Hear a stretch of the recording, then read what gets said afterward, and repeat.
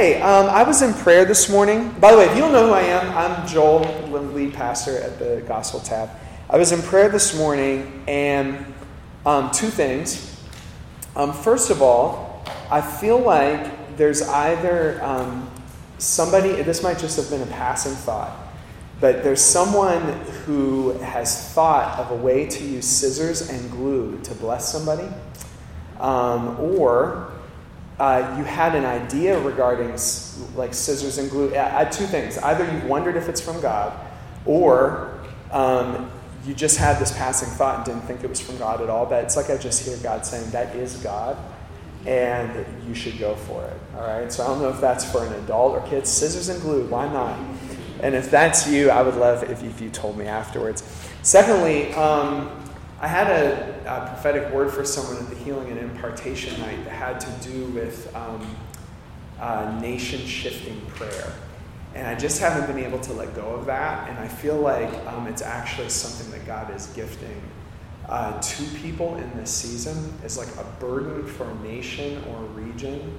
And it's like God is saying this is going to shift nations. He just wants you to know that he is seeing your prayers. So two things, I know we got to get to the sermon, but number one, if you're in this room and you're already burdened for a nation or a few nations, and it's a place you often go to in prayer, I want to acknowledge that in just a second. Or if there's something in you as I'm saying this that's like, yeah, I think God is putting that on my life to be an intercessor for the nations or an intercessor for a nation. If either of those describe you, can you just raise your hand real quick? Awesome. Can you just stand to your feet real fast? I don't want to put you on the spot. But stand to your feet. All right. God, we bless these intercessors in Jesus' name. We bless the burden that you're putting on them for nation-shifting prayer. And we declare that you see their prayers, that when they press in for the nations or a nation, when you burden them for a nation, that God, you are empowering their prayers, hearing their prayers. And we just speak a word of hope over you that God is doing far more with your prayers than you realize. He is hearing them. He's moving. He's shifting leaders in the church. And I just sense an empowerment underneath you to keep praying, to not cease, that the Spirit of God is going to keep empowering you to pray. In Jesus' name, amen. Amen. Can we give glory to God? Okay, we're continuing today in our series on honor, and it feels so right, the way that God is working among our Gospel Tab family, for us to be in this season of remembering this core value of ours, that part of what it means to be a family on mission is that we honor one another in our relationships, and this is such a big deal for us at the Gospel Tab. We are called to be a people, and this is what we're going to be talking about today. We're called to be a people who champion one another's callings. And we're going to be looking at an example of this in the scripture. Who get behind the calling of the person next to you, right? And champion that thing. Pray for that thing. Support that thing. Speak life into that, right? Not just for ourselves, but for the person who's next to us. This is part of what it means to be a family on mission. It's part of what it means to be a people of honor. That we champion the callings of the people around us. And I want you to know, as you know, many of you know, we keep talking about it. I'm in this process of transitioning from this lead pastor role at the Gospel Tab, although I will still get to be around you after this transition. But as I approach this transition, something that is just really deep in my heart for all of you, because I think you already do this so well as a family on mission, but something that is so deep in my heart for all of you is that you keep championing one another. That you keep calling out the gifting that God has put on the person next to you. It is so necessary for that to be the case if we're going to have multiplying gospel movement in a region. Because friends, it says in our own value statements at the Gospel Tab that being mobilized for mission is not for a class of elite disciples, right? This is for all of us. And if it's for all of us, and if God is calling all of us, then it means he will use the family to identify those callings and to call those things out in each other. I have nothing against spiritual gift tests and inventories. All those things can be super helpful. I've done a lot of those things. Our church staff has done a lot of those things. But there isn't any replacement for people being in relationship with the family of God and people just saying to each other, here's what I see God has put on your life. You need to pursue that thing. Yep. Here's what I see God has put into you, this passion. You're feeling it, but I see it too. And I'm going to get behind that and pray for it, right? To come to fullness of expression. I think we hear God's voice on our callings very often through each other. Don't get me wrong. There is part of your calling that will be communicated to you in God's manifest presence, just you and Him. That's very true. There's part of this journey with Jesus that's just you and Him speaking to you, no doubt. And I believe that. But God often uses us to speak to each other, to identify. One of the ways I knew I was called to ministry is because over the years, and by the way, I was often young, so if I can say something about speaking over our youth and our kids, I was often young, but people were coming alongside me in environments like this and saying, we think God has put this on your life. We think God has called you to this. We think, yeah, Joel, this thing that's happened to you, we think that's God. There were people interpreting some of the things that were happening around me as the voice of the Lord, right? And maybe I wouldn't have been able to see it, right? If people hadn't come alongside of me and said that they saw God in that. But more important than accomplishing mission or seeing the multiplication of mission in our region, guys, we have to champion each other's calling because doing that requires like an outward orientation. We're not just like looking at ourselves and our calling. We're also paying attention to what God is doing around us. And what that creates an environment of love, right? And I wasn't down here a couple weeks ago when this was being preached, but I heard Jake's sermon up the hill. And Jake was saying, Jesus' command to love one another, this is one of our primary, it's one of the primary ways that Jesus draws unbelievers to Himself. Is they see our love in one another. They don't see a bunch of self-interested people, right? They see people who are thinking about one another, who are paying attention to one another, right?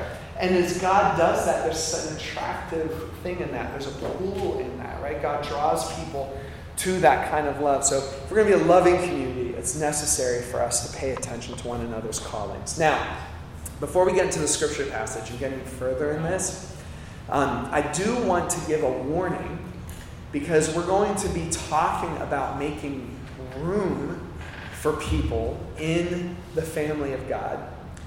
And we live in an age where the family of God, the church, especially in America more than ever, is cognizant that sometimes we shelter people in our midst who actually were hurting people, right?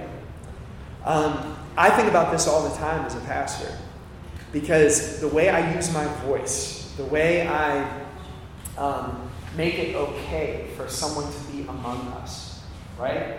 I carry a weight of responsibility in that because part of my role is also to protect all of you, right? So I put a lot of thought into this, a lot of prayer into this. But we're going to be looking at an example in the scriptures today where someone who the church thought was dangerous, someone actually saw through that and made room for them, right? And that so fits with my experience because oftentimes the people who the church thinks is dangerous actually aren't, right? And many times the people who actually are dangerous are the people who fit our churchianity like a glove, right? They're the people who knew how to talk the talk and walk the walk. The people who don't fit all of this, they end up not being a danger a lot of times because everyone's looking at them. You know what I mean? They're making everyone uncomfortable. Many times, the people who deceive us the most, right, are the people who know how to navigate church the most, right? And that does require leadership. It requires us to be discerning. It requires us to listen to the Holy Spirit. And friends, there are things that we can build into our culture as a church that I do think protect us. And we have many of those things here at the Gospel Tab. This is not what I'm preaching on this morning. But I think I'm giving you an encouragement to keep these things in our culture. So for instance, that a plurality of leaders lead, right? That a church does not surround one leader and one voice and one charismatic personality and one preacher and all that.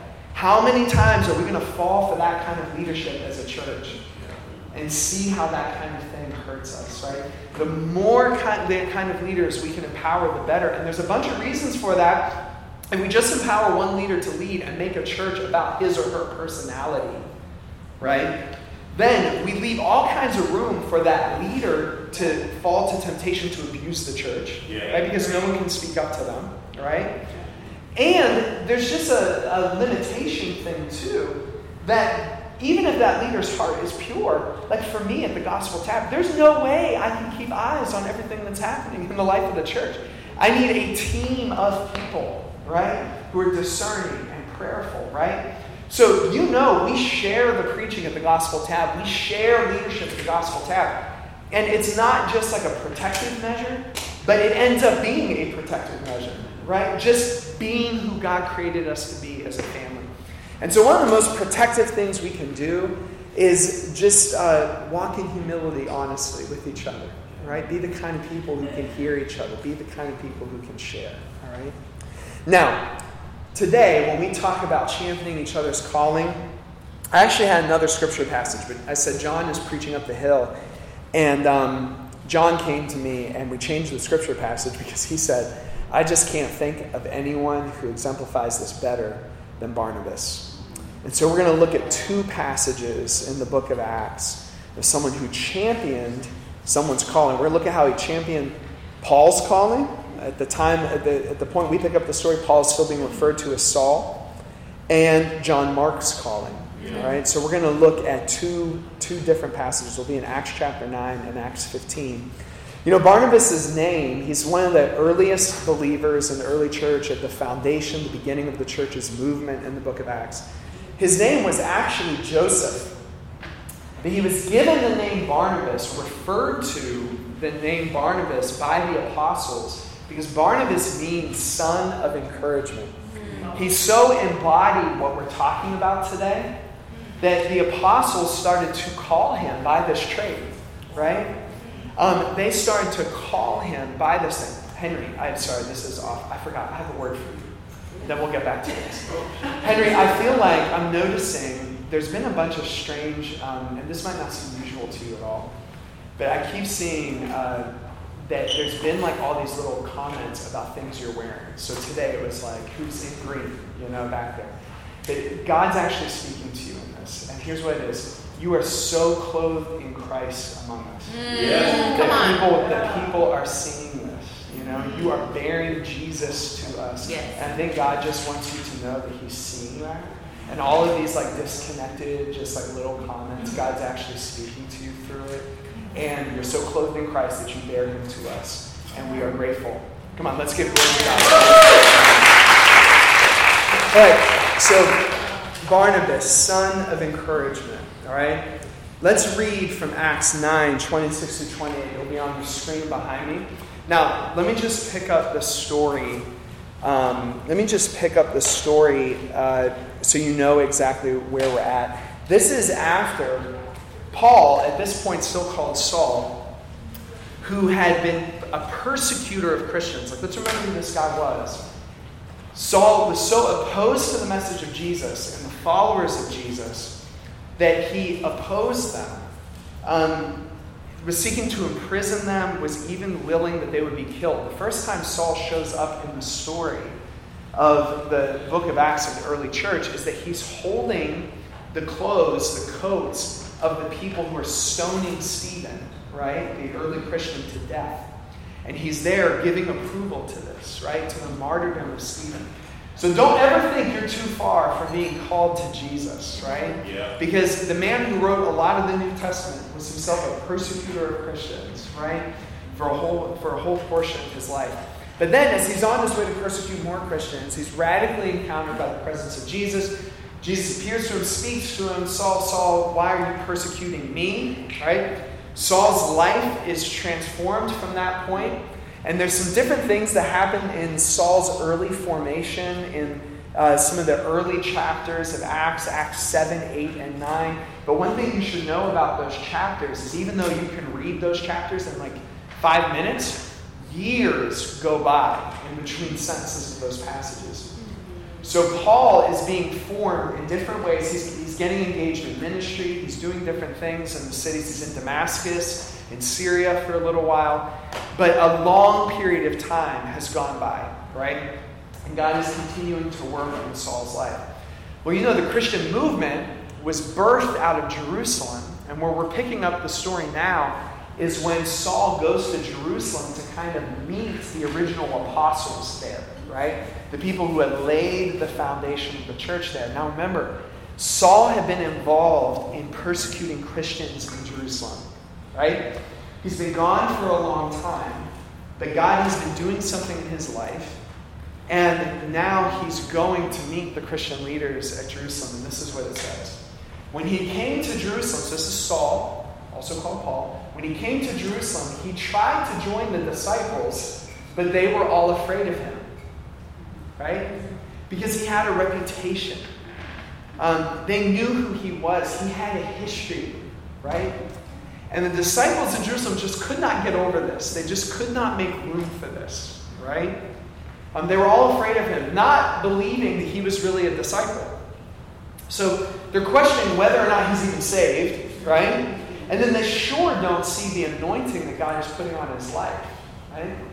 Saul is going to go on to lead this missionary movement, right, in the ancient world. But at this point, the church in Jerusalem cannot see it.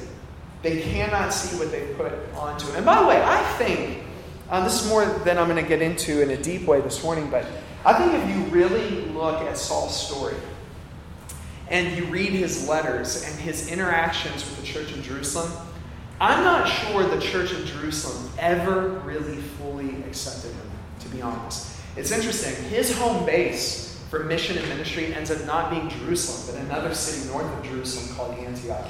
And I think it's because Antioch had more capacity to be able to understand him and send him out. By the end of Saul's ministry, his relationship is in a good place with Jerusalem. And at the same time, I don't think they were ever fully comfortable with him. And I don't think he was ever fully comfortable with them, even though they were in the same family, right? But look what happens. But Barnabas took him and brought him to the apostles. So Barnabas, they like can't receive him, they can't understand him, and Barnabas is like, come on, let's just go meet him. Enough hearsay, enough I heard this, enough being scared of you. Let's just go take you to the apostles and talk this out. He told them how Saul on his journey had seen the Lord. So Barnabas, who the apostles trust, they've named him son of encouragement. He tells them, first of all, hey, this guy really knows Jesus. Jesus appeared to him, so you can be sure of that. And that the Lord had spoken to him. And then Saul's already gotten involved in ministry in Damascus, and how in Damascus he had preached fearlessly in the name of Jesus. So now Barnabas says he really knows Jesus, and I'm beginning to see gifting in his life, this fearlessness. I'm seeing how he's being used for ministry, right? He's saying both of those things. Two things out of this passage I want you to see, and then we're going to come back to it. If you could go to the next slide. Next one would be great. Yes, Barnabas makes room for Saul, and Barnabas witnesses to Jesus' work in Saul. So first of all, he just makes room. How? Very simply, Barnabas shares what he has with Saul, which is these relationships. It's his social capital with people who are afraid of him. It's his time, right? A lot of times we don't realize what we have to give other people, right? But Barnabas very simply just takes what he has, this trust, the trust that's been placed in him, and he gives it to Saul, right, in front of the apostles. And in that way, he makes room for him. He brings Saul from the edges, the fringes of this movement, into its center, right? And then he witnesses to the work of Jesus. This is actually a big theme in the book of Acts, being a witness to Jesus. And that's really what Barnabas is witnessing to. He's not just like witnessing to Saul's gifts or something. By the way, I was giving him that warning at the beginning of this, like just simple practices we could do to keep the family of God safe. Well, here's one of them. witness to the work of Jesus in someone's life and not just to someone's charisma or gifting or something like that. I think a beautiful thing about the Gospel Tab is we are mighty unimpressed with people's giftings, right? And we have a lot of gifted people around here. But you could come in here and have all this like rhetoric and charisma, and generally speaking, our leaders are not going to be impressed, right? They're going to see through that to the person, right? So Barnabas is not just saying, oh, Paul's a good preacher or something.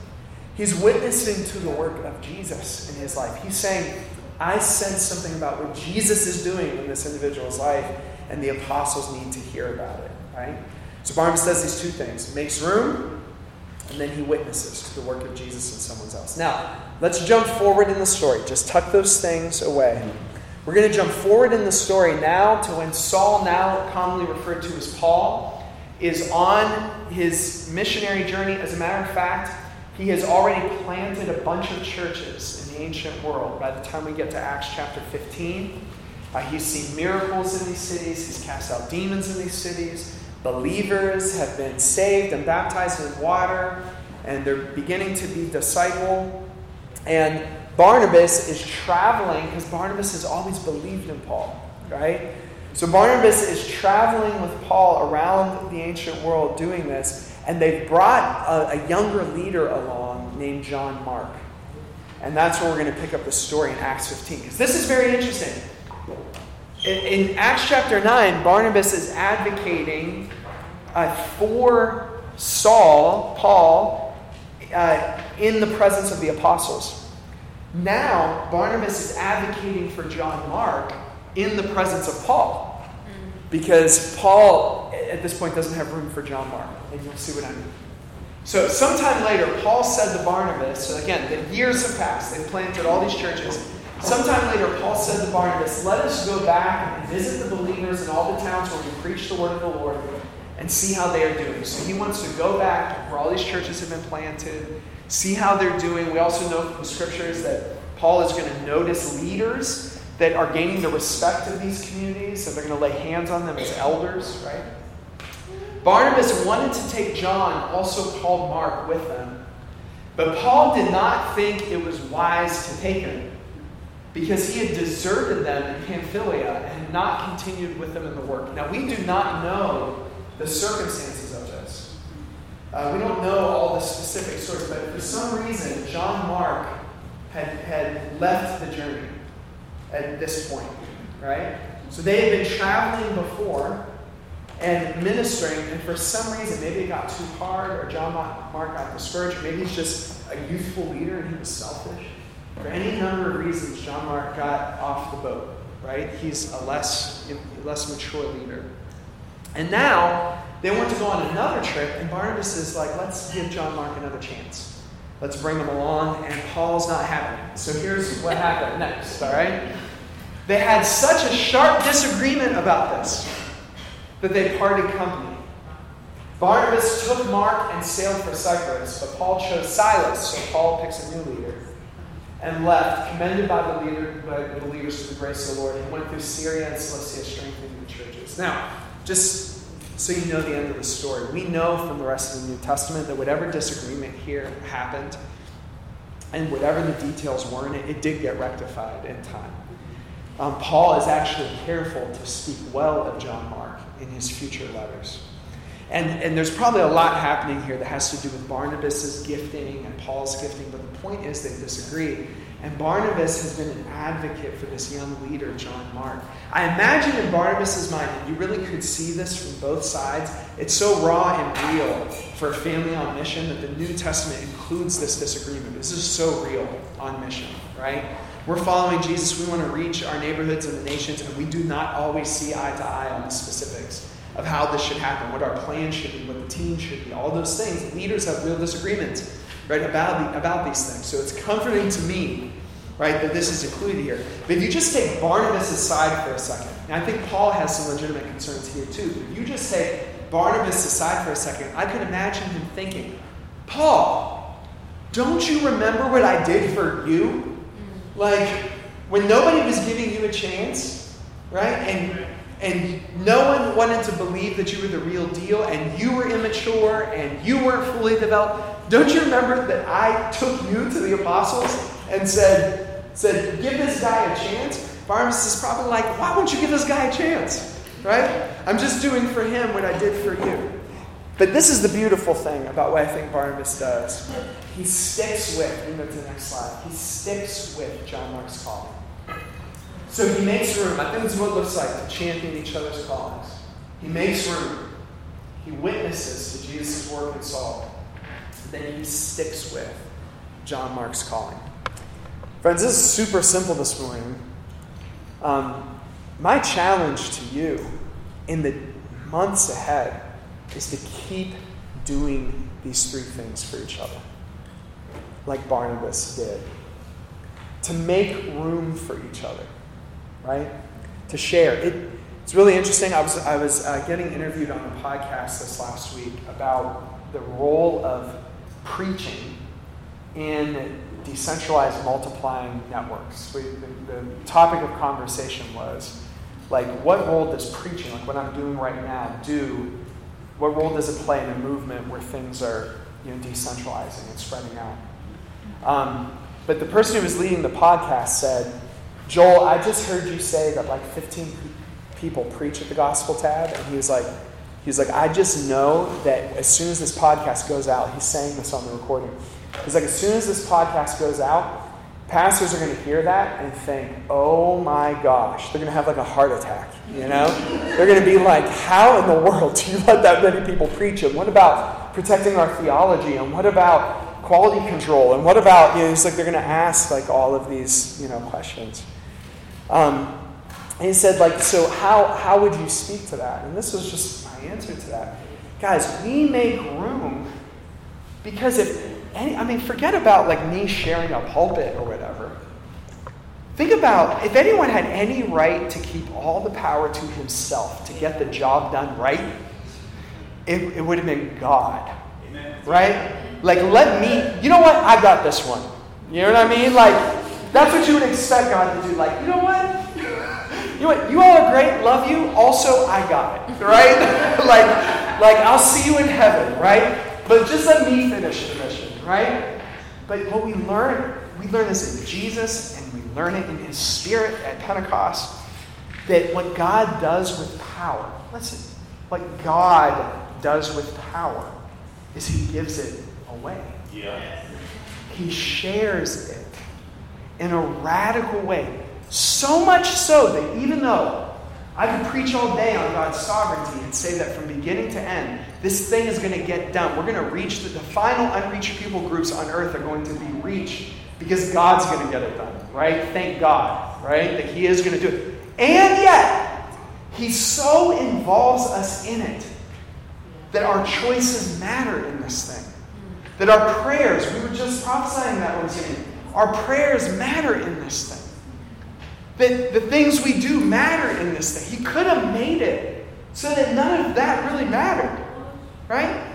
But He involves us in it. If He has made room for us, then surely I can make room for another preacher, right? At our pulpit, right? And it's like we don't believe that about God. Right? We don't believe that God would give Himself away, right? In that kind of way. And so, we're afraid. But He makes room. I want to encourage you to keep making room. Friends, would you please, I'm imploring with you today, would you please keep witnessing to the work of Jesus in each other's life? Yeah. I love this about Barnabas, just this spirit that's like, no, I've seen Jesus. Like, I see Jesus in Saul. Like, you might be scared of him, but I see Jesus. I would love it if you kept doing that for each other. Right? If you just kept saying, I see Jesus working in this person. Yeah, they don't exactly fit church culture. But I see Jesus doing something. Yeah, they don't look like us. But I see Jesus doing something. Yeah, they don't talk like us. But I see Jesus doing something in that person. And listen, even if it's something that doesn't look, every movement has to be careful. It's because, listen, Gospel Tab, Greenhouse Network, we have a way we talk. We have a way we do things. That's That's true of movements. And praise God for that, right? Because it's kind of God has imparted to us something of his heart. And so we own into the revelation that we have. But if I can just prophesy in the future, when God sends someone your way who does not fit in the Gospel Tab culture, or who does not fit in the Greenhouse Network culture, testify to the presence of Jesus in that person's life. Yeah. Right? That's how movements keep going. Movements die when we start excluding the next person because they don't fit our thing. Amen. Right? Be willing to lay that down just to testify that Jesus is doing something that doesn't quite fit our paradigm. That Jesus is doing something who doesn't talk like us, in something who doesn't talk like us, who doesn't act like us. And then lastly, friends, stick with each other. Like, I get Paul's, listen, imagine you start a ministry, you're dependent on John Mark to get stuff done. Like, dude, get your stuff done. You know what I mean? And he doesn't do it. As a matter of fact, he deserts and leaves. I get the pain, right? Some of you get the pain, right, of this. I understand that. But there's something beautiful in Barnabas, right? But I don't think Paul was wrong to make the observation, this is an immature leader, right? I don't know if I want to bring him next time. He gave us his word and then he didn't follow through. I can see Paul. I've led ministries. I can see Paul's point of view. I really can. Let's just feel this for a second, right? But there's something beautiful in Barnabas that's give this guy another chance. Listen, we've seen Jesus in him. So let's walk beside him. I know that to stick with the callings of people around you slows ministry down. I know it. I know it slows movement down. I know, and it's very easy in a very self-righteous way. It's very easy to sound.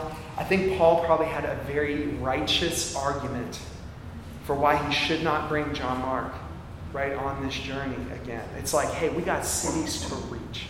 There's a missional movement, you can always pull that one out, right? There's people who need saved, right? You can always pull that. We got to move quicker. There's people who need saved. There's people who need saved. That's true, but God does not overlook the love that the family shows to each other. Amen. Right? Just to reach people. That's why we're doing this series on honor. Somehow he has built into it sometimes us slowing down for each other so that we can stick with each other's calling when it gets hard. And listen, this just has to do with the immaturity of a leader, but there's other reasons why we have to stick with each other's calling. Have you ever been next to a really anointed, called person who all of a sudden finds themselves in a season of grief? And they just can't do it. They just can't keep up. They just can't do what you rely on. Stick with their calling, right? Some of the most beautiful things I've seen at the Gospel Tab over the years is when someone just couldn't keep up. And this never gets publicized in our family. But someone just couldn't keep up. And I knew that there were leaders in secret fasting for that person's calling to protect that thing, to protect that anointing, to protect what they knew God had put on that person's life. People fasting in secret for someone else's calling, right? So that it would come to fullness, right? Because they were just in a season of pain or hurt or betrayal or loss, and they just weren't able to see into the future. They weren't able to take another step. And people in this church fasted and prayed for them to protect that thing from the enemy. That's a family that loves each other. And whatever you do, don't lose that. Kind of already got into this, but it makes me think, why don't I do this all the time? Because I struggle with these things sometimes. Right? I could read this. I could look at it. but why don't I make room? I already mentioned one of the ones, very at a basic level, sometimes we just don't want to share. That same podcast, they were for the pastor out there who can't imagine 15 people in their church praying. Preaching, who can't even imagine. And by the way, mega churches might have 15 people preaching. Many times not, though, because many times we build our ministries around one person's preaching, right? But you might be able to have a big preaching team in a big church. We are not a huge church, and we have all these people preaching, right? So it's like for the pastor, like, who can't imagine that, other people preaching, what do you say? And I said on the podcast, share your stuff. Just as the first step. just share something, right? I said, if you're not ready to share the pulpit, then share your time in coaching a preacher. Share your time in helping someone else study the Word of God. Just share something that you have. And there's all kinds of reasons why we don't. For some, I know I'm talking about pastors and preaching right now, but you can make applications to all different kinds of things. Sometimes it's just because preachers get really addicted to this space, right? Amen. It's like everyone's looking at me right now. Like right now, everyone's looking at me. And I'm talking and talking and talking, and you guys are all listening to what I'm saying, right? You get addicted to this space, right? And if our identity is in this, right, then I'm not going to want to share it because I'm going to need from you the affirmation that this space provides every week, right? God has to do something deeper in us so that we don't need that affirmation. I said on the podcast, one of my favorite things to do is for the Gospel Tap family to watch me sit under the preaching of men and women in our church who don't have a theology degree, who don't have, right?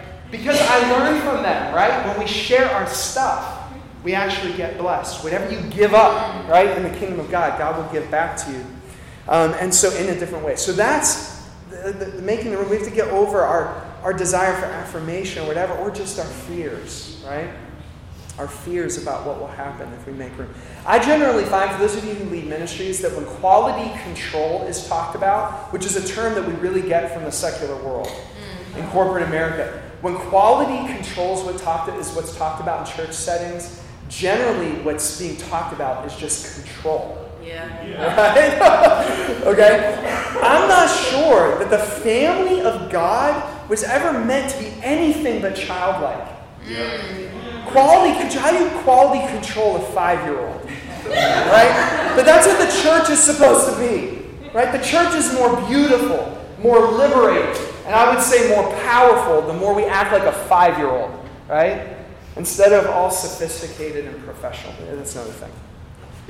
I think sometimes we don't witness. And listen, I say this with love to a family that loves to hear God for ourselves, that comes to church and says, I need a word from the Lord. I'm so glad that that's our environment. But a mark of a mature believer is that we aren't just listening for what God has to say about us. Right? That we're not just coming to the prophet for the next word for us. Right? Even though we all need that. How many of you know sometimes you just need a word from the Lord? A word from the Lord can get you through a whole season. Right? So we all need that. Right? We all need to hear from Him. But there's something about the love of God working in a believer that causes them to notice the callings of people around them. Right? That just starts to notice what's happening in the person sitting next to them and starts to hear the Lord for the person sitting next to them. It's a mark of love. And in the family of God, love is the only mark of maturity. Not how much we hear the Lord, not how much we prophesy, not how many miracles we perform. It's love, right? That's how you can tell who a mature leader is. And lastly, I don't stick with people because I just get tired. I just get impatient. You know what I mean? I just get impatient, right? I do, and you do too. And God has been putting this word patient on my heart that even multiplying gospel movements, if they're spirit-filled movements, they're fundamentally patient movements. Yeah. That is not how we think movement happens. It is not how we think God works in the world. Seriously, let's imagine that in the next 5 years we get, and I think this totally could happen at the rate of things are moving. What if in the next 5 years we see 100 gospel expressions planted across Western Pennsylvania? Right? Do you think that could happen in a patient way?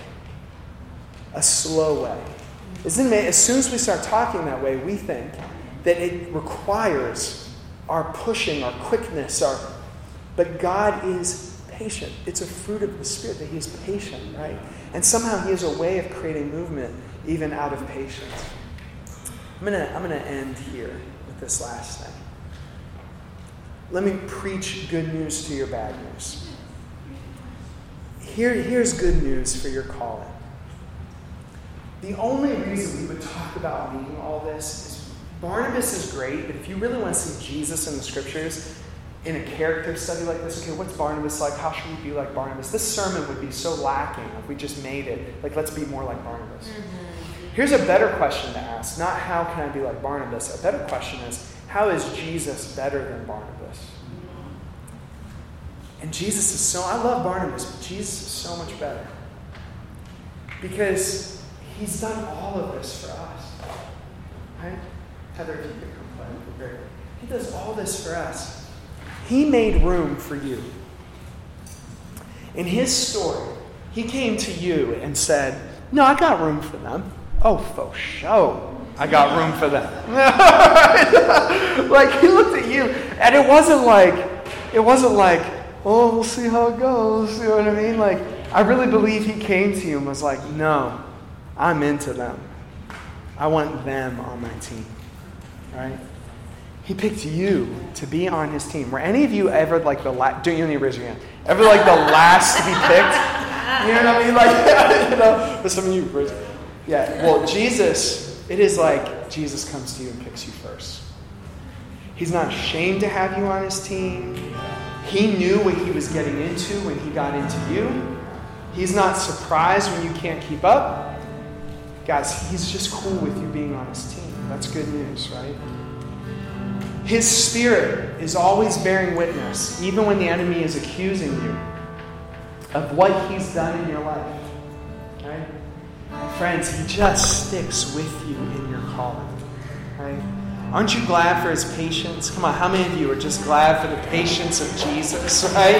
That when we couldn't keep up, that he just stuck with us, right? Even when other people wouldn't stick with us. In fact, that's the last bit of good news I just want to give you. It's wonderful to have a Barnabas. And I hope all of you do, right? In your story. Or what's the plural of Barnabas? Barnabai. Yeah. That was funny. I hope you have Barnabai.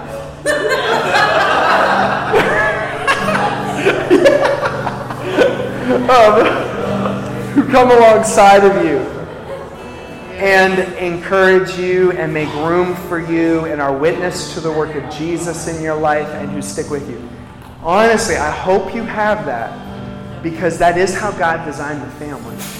So I hope you get to experience that. But can I give you a word here too? Good news to your bad news. Let me preach the gospel. For those of you who don't, you do have a Barnabas in Jesus.